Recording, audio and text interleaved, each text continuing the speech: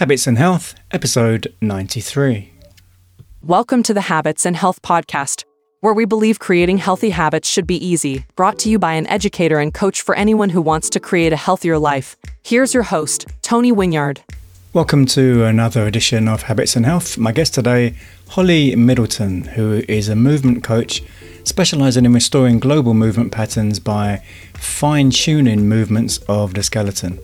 She does this through gait analysis, foot function assessments, and joint-by-joint movement screenings, and teaches clients to restore missing movement patterns.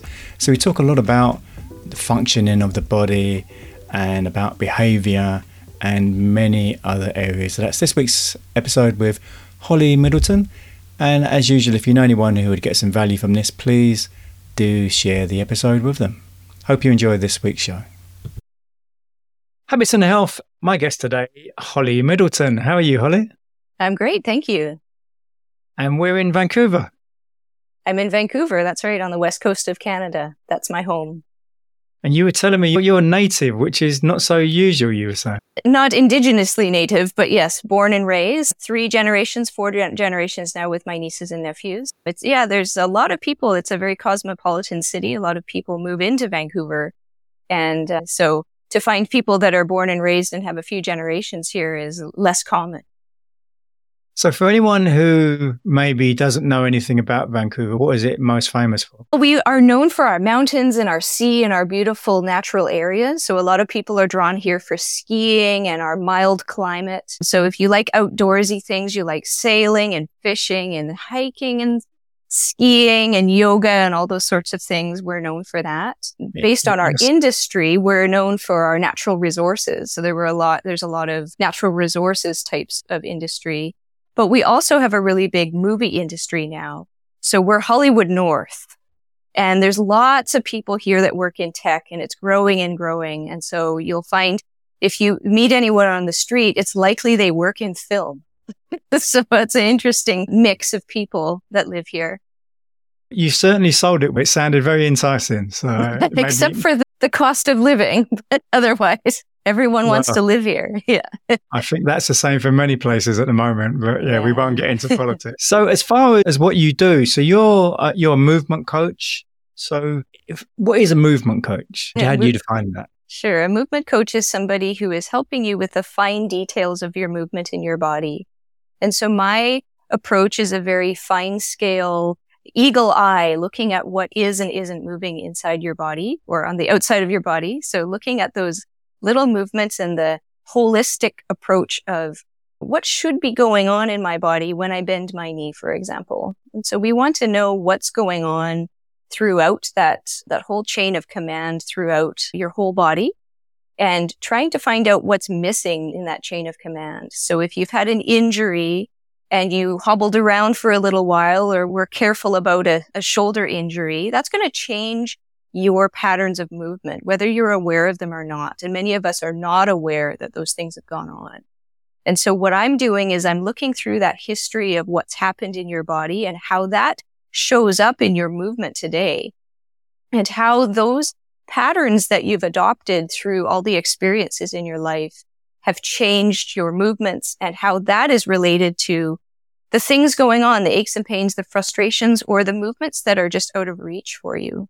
And so I work with folks that really want to get into those details and figure out the why behind what they're feeling in their body, the why behind not being able to do certain things in their body, being able to re-educate their brain, their nervous system on what movements are actually available but have been blocked off as unavailable, and being able to get their whole body to participate in doing that together.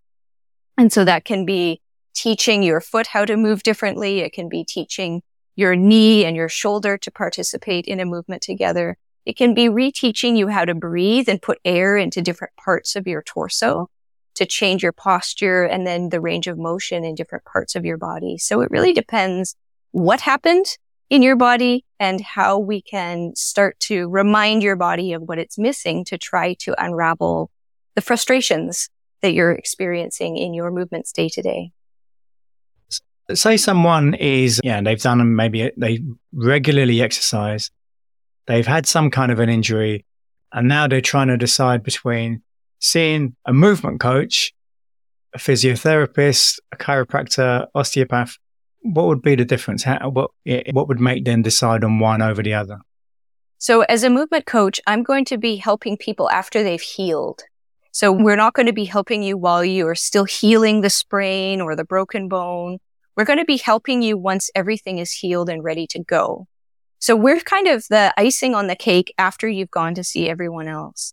Once everything's healed, once you're cleared to move again by a health professional that can clear you for that, then I can step in and say, okay, we need to reteach your foot how to move after that sprain. We need to be able to teach your knee what to do rather than I've been on crutches for 3 months and I'm totally moving differently. So we need to put you back to those factory settings that you had beforehand to be able to teach your body what it's forgotten, because it was better to move in a different way that didn't hurt while you were healing your injury. And so your physio, your chiro, your osteopath can help you heal and have all of the structures ready to go. The movement coach then steps in and makes sure that you're not vulnerable to re-injuring yourself again. So how many people have sprained their ankle many times? How many people have put their back out many times? How many people have had bunion surgery and then had the bunion come back? So that relates to not going back to your factory settings after the injury, just getting on with the same old patterns and then having the problem crop up again and again. And so I help you not go back to those old patterns, to remember your factory settings patterns and work with you to help you feel, okay, that feels better or that feels worse. This is a better movement for me because it's alleviated these things, or suddenly that muscle's working again. And so my approach is, after everything is ready to go, I help you go to a state where you're not going to be re-injuring yourself, or you're going to be moving in the best possible way that you can. And I wonder how many of the injuries that people get in the first place are caused by their footwear. All these money that people spend on all these fancy, we call them trainers here. I don't know if you call them running shoes or whatever. That's right, runners. Yeah. They, from what I understand, they're the cause of many injuries, or they're the initial cause anyway. We like to think that we have something external to ourselves that we can blame for things. So it's a common thing for humans is that it's not me, it's something else or someone else. And so we often see that shoes get blamed for poor movement patterns in your feet or vulnerability to injuries. But the way I like to look at it is that actually you're responsible for your own body. You're the driver of this bus. You're the one who's in charge. It's just like diet or anything else in your environment. If your environment is there and providing you with the things that you need to be able to move well, then the environment is going to support you. But at the same time, you have to do the work to design that environment for yourself. So you can be surrounded by junk food and choose not to eat it. Or you can be surrounded by junk food and succumb to it. Same thing with your shoes. You can be in your shoes all the time and have your shoes impact your feet and your injuries. Or you can be responsible for your feet and give your feet all the things that they need to be happy feet. And then not have your footwear influence that. So I was a dancer for a long time. I was a ballerina. I was a salsa dancer. Both of those have very restrictive types of shoes and very specific types of movements that your feet do. And you have to be very strong in your feet. But those shoes are always putting your feet into certain sort of constricted positions. And if you're not going to unravel those patterns by taking responsibility for your feet, then your feet are going to be shaped like the shoes that you're wearing. And so what I learned the hard way is through a foot injury when I was dancing salsa was that I needed to take responsibility for my feet. That during my rehearsals, during my shows, those shoes were impacting my feet by restricting all of the things my feet can do. I needed to take the time afterwards to put my feet back to being feet.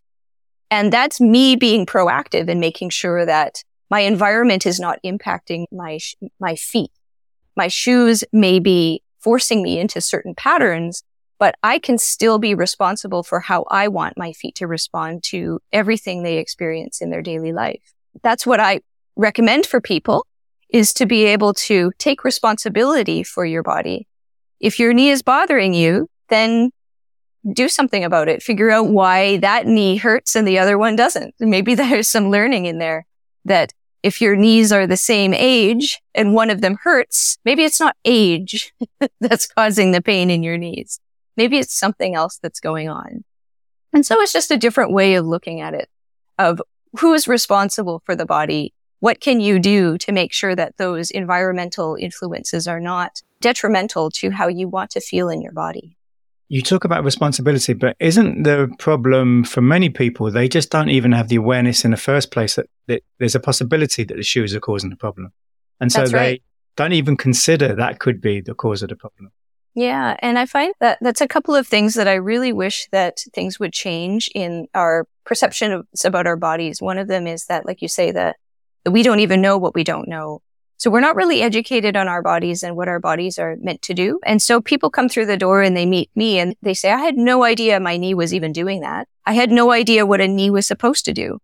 I had no idea my back was doing this opposite thing than what it's supposed to do. Because you live in your body 24/7. You're not aware of what's going on. And that's for a good reason. If you knew every little cellular process that went on and every little movement of every muscle, you'd never get anything done. And so your body likes predictability. It likes sameness. And so it likes to be able to do the same thing all the time. And if we're not able to know what's going on in your body, if you're not taking ownership of yourself, if you're not sure what's going on with yourself, you're not checking in, assessing and figuring those things out, then you're just not going to be aware of what's happening. And then we end up going to people that are professionals, the doctors, the ologists and things, and think that they're the only ones that are going to make everything better. And that's not to say that I don't believe in science. I have a PhD in biology. I'm very much a person that believes in the logical construct and the importance of science. But I also think that we also have a responsibility as the owner of this body that we have to understand what's going on, to be able to listen to it. But also often those ologists, those doctors, they give us what everyone asks for. Everyone wants the quick fix. Everyone wants a pill to make it go away. Everyone wants the surgery so it's done and over with so we can get on with the other things. Instead of actually paying attention, slowing down, figuring out what we want for our bodies and what our bodies are trying to tell us. And so the doctors, not to blame them at all, they give us the easy ways out because that's what everyone asks for. Very few people want to sort this out themselves or think that they even can. So with the help of a movement coach, you can figure out what's going on in your body and you can keep yourself well on your own. If you know what your knee is supposed to do, you know what your typical strategy is that your body does to try to get stuff done because of your injury history, then you can be the very one that can figure out what's going on. You can listen to your body and know, aha, there's that little niggling thing. I know what my body needs when that niggling thing comes up instead of, oh, my knee hurts, I'm going to go see somebody. And so the more that you understand your body, the more you take ownership of it, the more empowered you are with your body, the more you can do it yourself. But many people don't want to do it themselves. And that's okay. But people don't realize that you actually can do it yourself if you're just given the knowledge, the information, and the awareness about yourself. And so that's the beauty of what I'm doing and why I love it so much is because you're now the owner again. You can figure that out. You can go to someone to help you to figure that out. You can go to doctors to heal broken bones or things that are going wrong in your body. And then you can figure it out for yourself. And it's empowering. I think most people would feel really great about that they're in the driver's seat with their body again, instead of afraid and not sure what's going on and not sure what the prognosis is going to be. That you can actually be in charge of that if you want to. And if you don't, that's okay too. I remember about 7-8 years ago, I can't remember exactly when. I think, it was around 2014. I read Katie Bowman, I think it was Move Your DNA. Yeah. And I read a couple of her books. And it really changed my thinking around much of this. And I started transitioning to barefoot shoes around that time. And now for the last 5-6 years, I don't have any shoes that aren't barefoot shoes. Like all of my footwear is Vivo barefoot shoes. Nice. With the one exception, when I play football, I can't find any decent football boots. And all of the football boots seem to be I've got quite wide feet. And especially since I've been wearing these Vivo Barefoot, they've got even wider. Yeah. And so the football boots are so constricted and often really hurt my feet. But what I have noticed is in this period, as I say, it's 7-8 years, whatever it is now, since I've been just wearing these shoes, I don't get any pains in my knees or even hips or anywhere now. Yeah. And I agree that Katy Bowman has been a big influence in myself. When I first started this work, I devoured her books. She's such a tour de force, and she's such a good writer and so good at explaining these things and getting people enthusiastic about natural movement and changing how they do everything in their lives. For example, right now I'm sitting on the floor. I always sit on the floor whenever I can. It's just a quick hack to be able to keep your hip mobility without having to change anything else in your day. But what you say about barefoot shoes is what a lot of people find is that, again, it's changing your environment. If you change your environment, what your body experiences, then it starts to thank you for giving it what it's been trying to tell you all this time.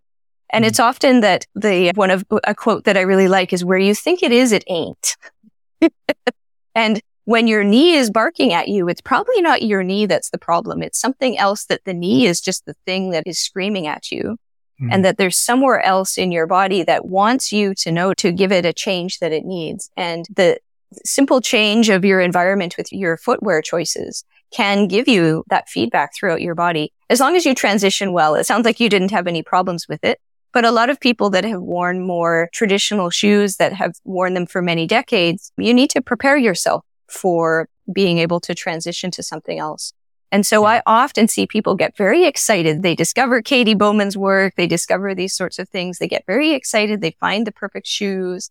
And then things don't feel good because they've gotten very excited. And I love that enthusiasm, but they haven't prepared their body for what their body needs. And some people like myself, I didn't have issues with it because I was very active. I was a dancer, had really good mobility, very strong muscles, and my joints moved well. But for folks that haven't had that experience, their body is not going to be ready for that. And as we often find is that healing isn't linear. We think, just like we watch TV, that the murder mystery is solved in an hour and everything's so tightly wrapped up and neat like that. But our healing isn't linear like that. Things will come and go. And as new inputs go into your body, like the barefoot shoes, your body is going to notice that and make changes. And some of those changes might hurt. And then people think they're on the wrong track.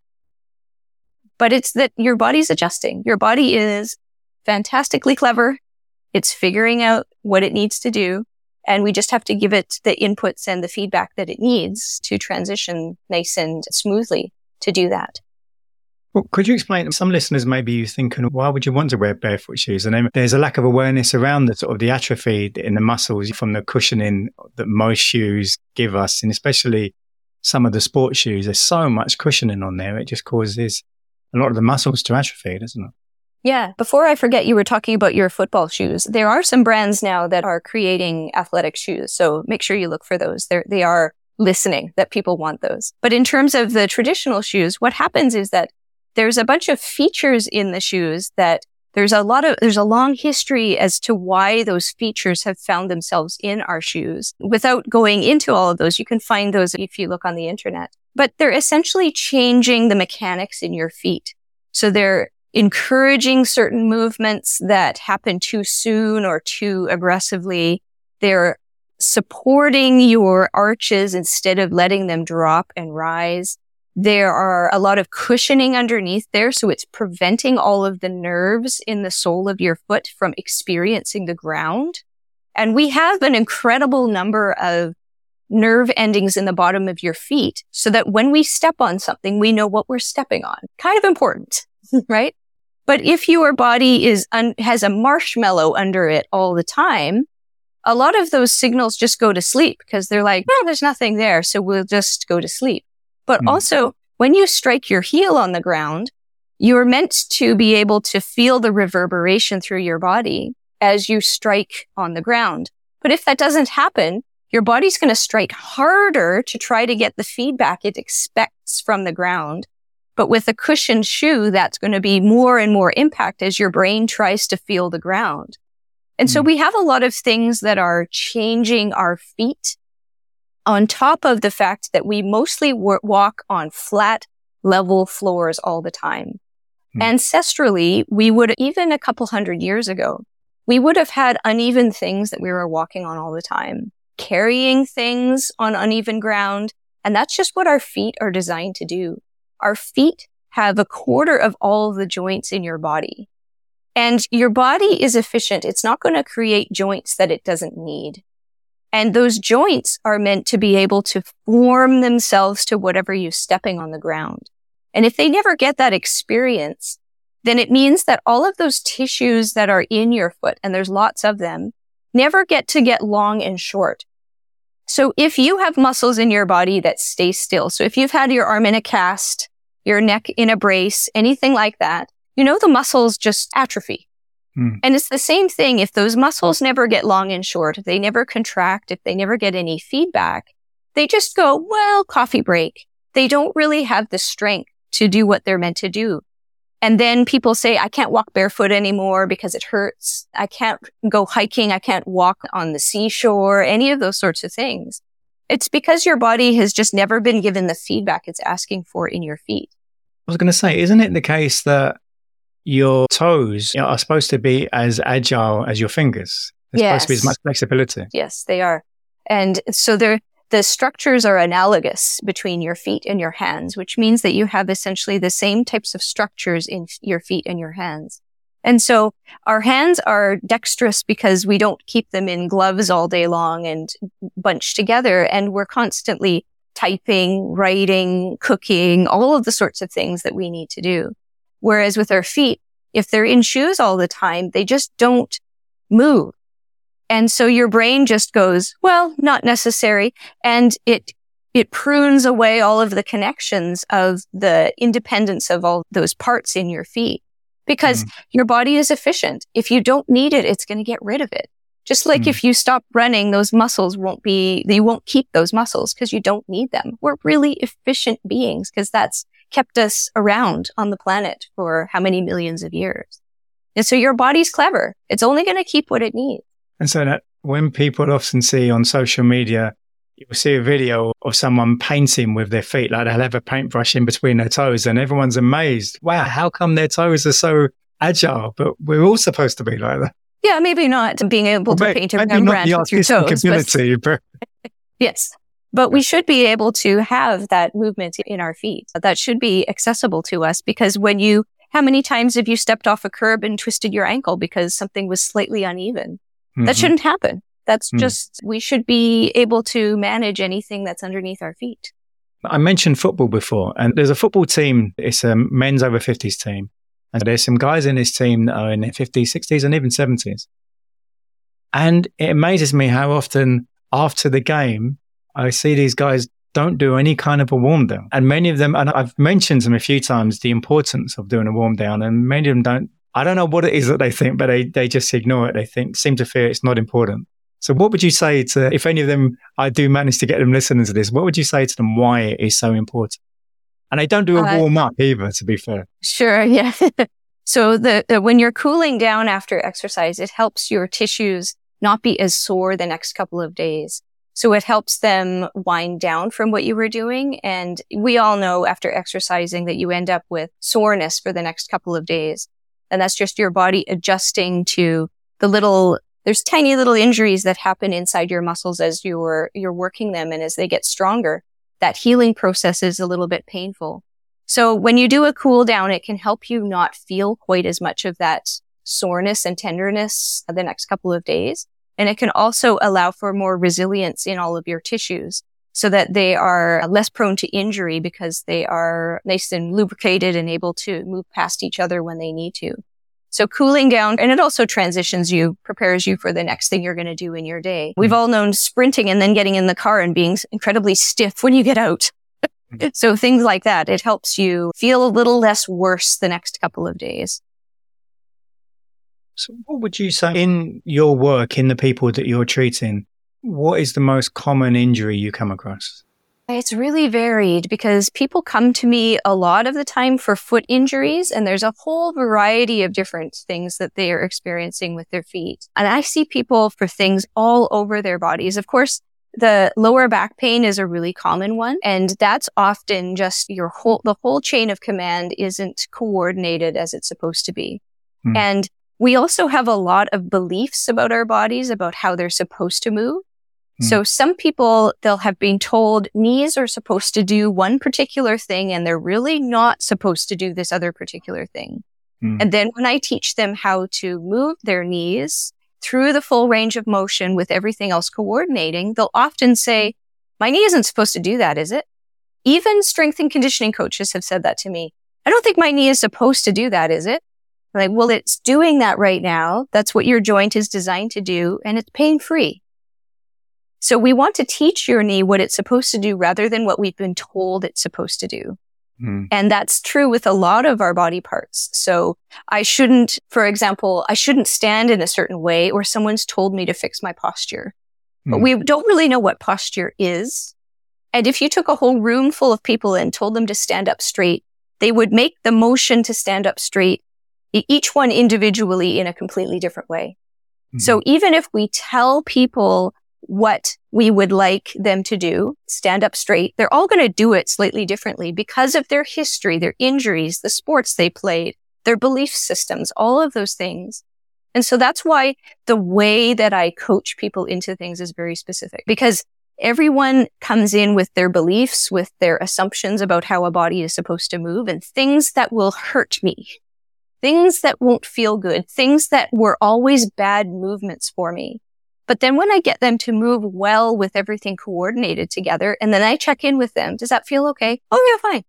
Your back doesn't hurt? No, look what the position your back is in. That's the position you told me it hurts when you do that. But it's not hurting now because we've coordinated in a way that is the way the joints are meant to be put together. And then your body accepts that is okay to do.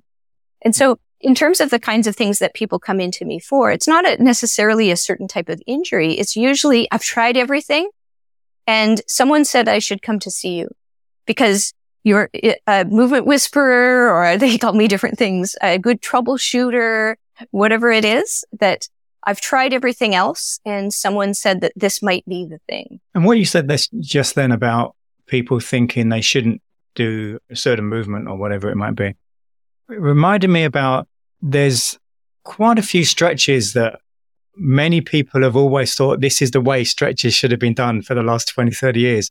And in recent years, there's a few of them we now realize you shouldn't be stretching like that. That's actually causing more problems than it's solving. Yeah, there are definitely ones like that. So this is the curious thing about the body, especially about muscles, is that a muscle can get long in certain parts of it and short in the other parts of it at the same time. And so a muscle is busy in all the different directions in different ways all the time. And so it's a puzzle to puzzle yourself through trying to figure out how to stretch a muscle, because you can find a position that will give you a nice deep stretch throughout the length of the muscle. But in fact, the muscle never does that in your daily life. It's going to be doing something quite different from the position you get yourself in to give it a good stretch. And so if you stretch it in that way, a couple of things are going to happen. First of all, you're going to stretch a muscle in a way that it's not really designed to do. Your brain is not going to know what to do with that. It's probably going to make it feel really blocky and aggressive and intense. And the second thing is that stretch on its own is not really teaching your brain what to do with that information. So you may stretch a muscle and it might feel good, but then if you're not going to teach your brain what to do with that stretch, it's just going to see those as independent events. So I've often had people come to tell me, I've had foot pain, and so I've worked on these different exercises for my feet. And then I've noticed that I have some range of motion issues in my hip. So I was working on the range of motions in my hip. But nothing has changed. My feet still hurt. So I asked them, so how are you doing your foot exercises? What's the context for that? And they say, oh, I'm usually sitting at my desk and then I'll do these exercises with my feet. And then I ask them, so what's the context of your hip mobility? Oh, well, I'll get down on the ground and I'll do my hip mobility. And then that's it. And I said, so do you integrate those things together? No, I don't. I was just given those things as independent things to do, thinking that those things help. But what's happened is that you've given yourself some exercises to do, but you haven't taught your brain what to do with that. So it goes, okay, fire that muscle, but in what context? What do I do with that? I don't know what to do with that. And so the work that I do is different because what it does is it teaches your whole body how to move and use those muscles when they're supposed to, at the time that they're supposed to, in the direction that they're supposed to, coordinated with everything else. And so people who have come to me with the best intentions and they're troubleshooting and they're trying to do everything themselves. And like we were saying in the beginning, taking ownership of their body and trying to figure this out on their own. That's great. But the missing piece is the integration. And so that's what happens with stretches is that we can find a stretch. It stretches the things. It feels like it's doing its thing, but the brain doesn't know what to do with that. And so it may alleviate your aches and pains in the moment because you've given the muscle some feedback. The muscle feels loved. It's been given some input, but then your brain doesn't know what to do with that. So that's what I find is the missing piece all of the time is that we try to make changes in our body with the best intentions and we're empowered to do that, but we're not actually giving the body what it is asking for, which is the holistic piece, getting everything to do its job when it's supposed to with everything else. So if anyone's listening now and is now maybe confused and thinking, what stretches should I do? And should I do, I forgot all the names of all the different stretches now, dynamic stretches, and there's all the various other types of stretches. And they're now thinking, should I do this? Where can they go? What would you say to anyone who's confused now? There's a lot of resources online for finding the right types of stretches to do. And dynamic stretches are wonderful because they put you through range of motion. They get the muscles moving with the joints. They are a warm-up. They're a preparation for the exercises you're going to do. And I would say if there's any kind of warm-up that you're going to do before an activity, it would be dynamic movements that are mimicking the movements you're about to do, but without all the load, without the intensity of the thing that you're going to do. So the best warm-up would be preparing your body for the movements you're about to do, but without that intensity. Those would be dynamic types of stretches that are preparing. So doing a static stretch before your exercises might feel good, but if you're not doing the dynamic stretch afterwards, it's actually preventing your body from having the power and strength that it needs. It kind of shuts off those muscles. So I would recommend if you're going to do a warm-up and you have limited time, do the dynamic warm-up. Prepare your tissues for the range of motion that they're about to do. So your brain goes, aha, we're going to do these things. So are you saying there's no time when a static stretch is necessary or? No, I would say that if you're somebody who is trying to do a very extreme type of movement, so for like gymnasts, dancers, people who need extreme range of motion, static stretches are very useful because you have to do the splits. You have to be in these really extreme positions to properly execute and safely execute those movements. But for most of us, the static stretches aren't necessary for you to prepare your body for what you're going to do. And there's lots of back and forth about this, lots of research about this, about stretching. And what I've heard from listening to the experts is that static stretching is really good for people that need to do extreme things. But for most of us, the dynamic warm-up is what your body needs to prepare you and as a cool down afterwards. Static stretching often will not give your body feedback for what you want it to do if what you're trying to do is alleviate aches and pains. So say my calves are really tight, I'm going to stretch them. Your calves would actually prefer that you taught them what a calf is supposed to do rather than stretch them. If you're about to run on the soccer pitch, or the football pitch, sorry, different words, different continents, then you want to put your body through a dynamic warm-up that's preparing it for what it needs to do. So if your approach to aches and pains is, I need to stretch more, then I would encourage you to ask yourself what kinds of things your body isn't doing that stretch is trying to solve. Because time and time again, I see people that come in and say, I just need to stretch more. My posture is bad. I need to sit up straight. What they're missing is actually the integration of what is your body not doing that it wishes that you would do. Going back to feet, we were talking about feet quite a bit before. And 20 years ago, I ran a marathon. And before running the marathon, I was told by a podiatrist, he gave me some insoles for my running shoes. And from what I understand, there's been a lot of, I think the science maybe, or the belief has changed a lot around insoles in the last few years. Can you elaborate on that? Do you know anything about that? Yeah. So insoles, they can have some good purposes. So there's some insoles that will help you with, for example, giving your feet more feedback about the floor. So if you've lost all those sensory connections because of the marshmallowy types of shoes, there's some great insoles that help your brain wake up and go, ooh, there's a sole there, and start to make more targeted connections to the soles of your feet to get them to move better. There's insoles that help you with, for example, motion control to prevent pronation and things like that. There are reasons why we want to have orthotics and things in your feet. So for example, if you're healing an acute injury, you need to not move those tissues for a while. If you broke a bone, you want to not move that, sorts of things. So if you're in an acute healing phase, we want to stop movements from happening so the tissues can heal. But then we want to move them afterwards. So there's that. There's also, if you have connective tissue disorders, things where you have hypermobility, we may need to stop movements from happening to help support the body. And then you may need a little bit more cushioning. For example, if you're doing a marathon, that's quite a distance and it's probably on concrete. And so you need just a little bit more cushioning because that's quite a number of forces hitting your feet over and over and over again. So you want a little bit of cushioning just so that you're not just really pounding your feet for a long period of time. So there are some reasons why we would want to have insoles. So sensory feedback, pain relief while you're healing, different types of connective tissue disorders or running on those surfaces. But for all other settings, we want to be like what you're doing, which is to not stop your foot from doing foot things. So let your feet be feet.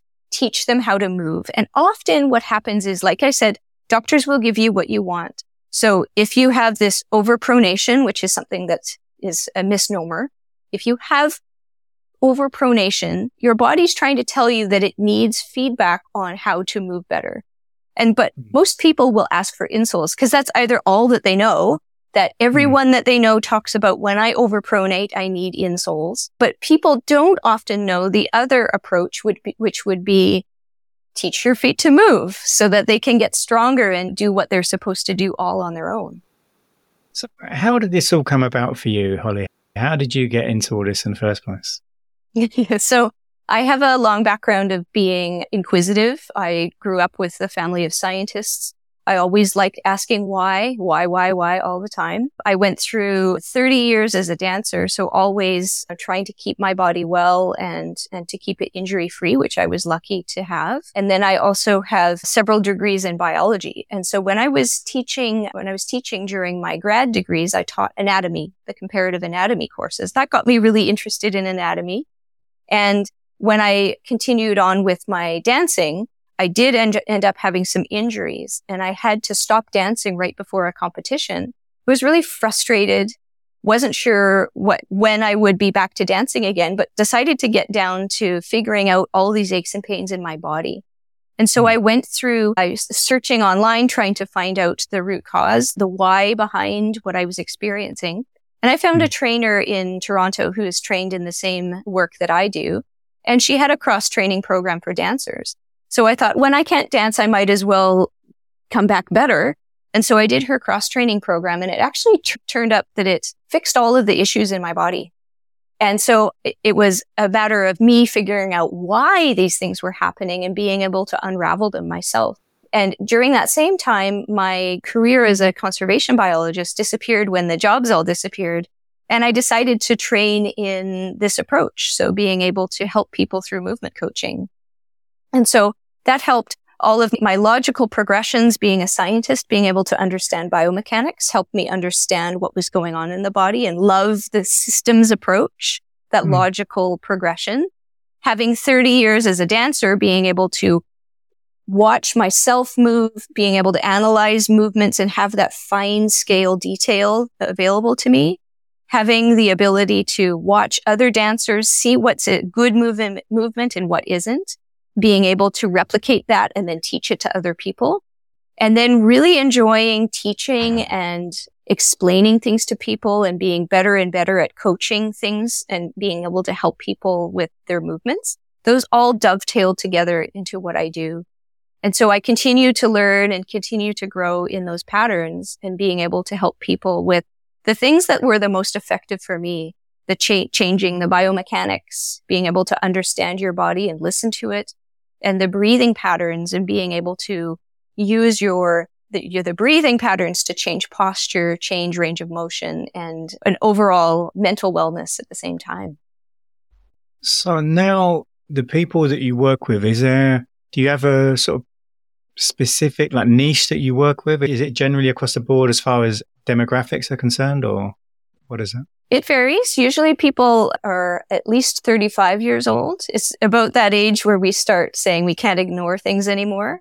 So about 35 to 65 is my age demographic. More women than men. For some reason, women want to check in with their bodies more than men do. And I tend to work with people that are athletic. So they are avid hikers, climbers, they're outdoorsy. They want to continue to be able to walk long distances and enjoy the natural area where we live. And then I also work with athletes. So climbers, fighters, skaters, figure skaters, a whole variety of people like that. And then I do a lot of my work online as well. So about 40% of my work is online. All of my work is done remotely through our internet connection. I'm able to do a gait analysis and analyze all of the movements in your body and help you promote those movements without being in the room with you. So I have clients in the US, throughout Europe, and there's no need for me to be one-on-one with you. We can do it all through the internet.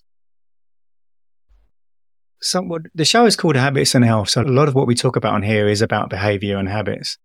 If you were to give suggestions to people listening for good habits to implement to reduce injuries they may get when they're hiking, playing sport or whatever, what sort of 2 or 3 tips would you say? I would say move more. So move in ways that you're not used to moving, because your body loves that. Your body loves variety in its movement practice. So if you always sit at a chair at your desk, then try a standing desk, try changing the elevation. So up and down. Like I sit on the floor most of the time. That helps me maintain my core strength and my hip mobility. So just changing one thing about your day to day so that you're moving more in more varieties of ways. For you, what was working was changing to barefoot shoes. So make sure if you're doing that when you're transitioning to barefoot shoes that you're doing it smartly. So you're not just buying a bunch of shoes and wearing them without transitioning. I can help with that as well if anyone wants help with that transition. And then I would suggest getting outside and moving around on uneven surfaces. So being able to give your feet feedback of the ancestral way of moving. So that's either going and purposefully walking on the bumpy parts of the sidewalk, or walking on the grass and walking on pine cones and sticks and things like that. Or you can get a tray and fill it with river rocks, and you can stand on that when you're at your standing desk.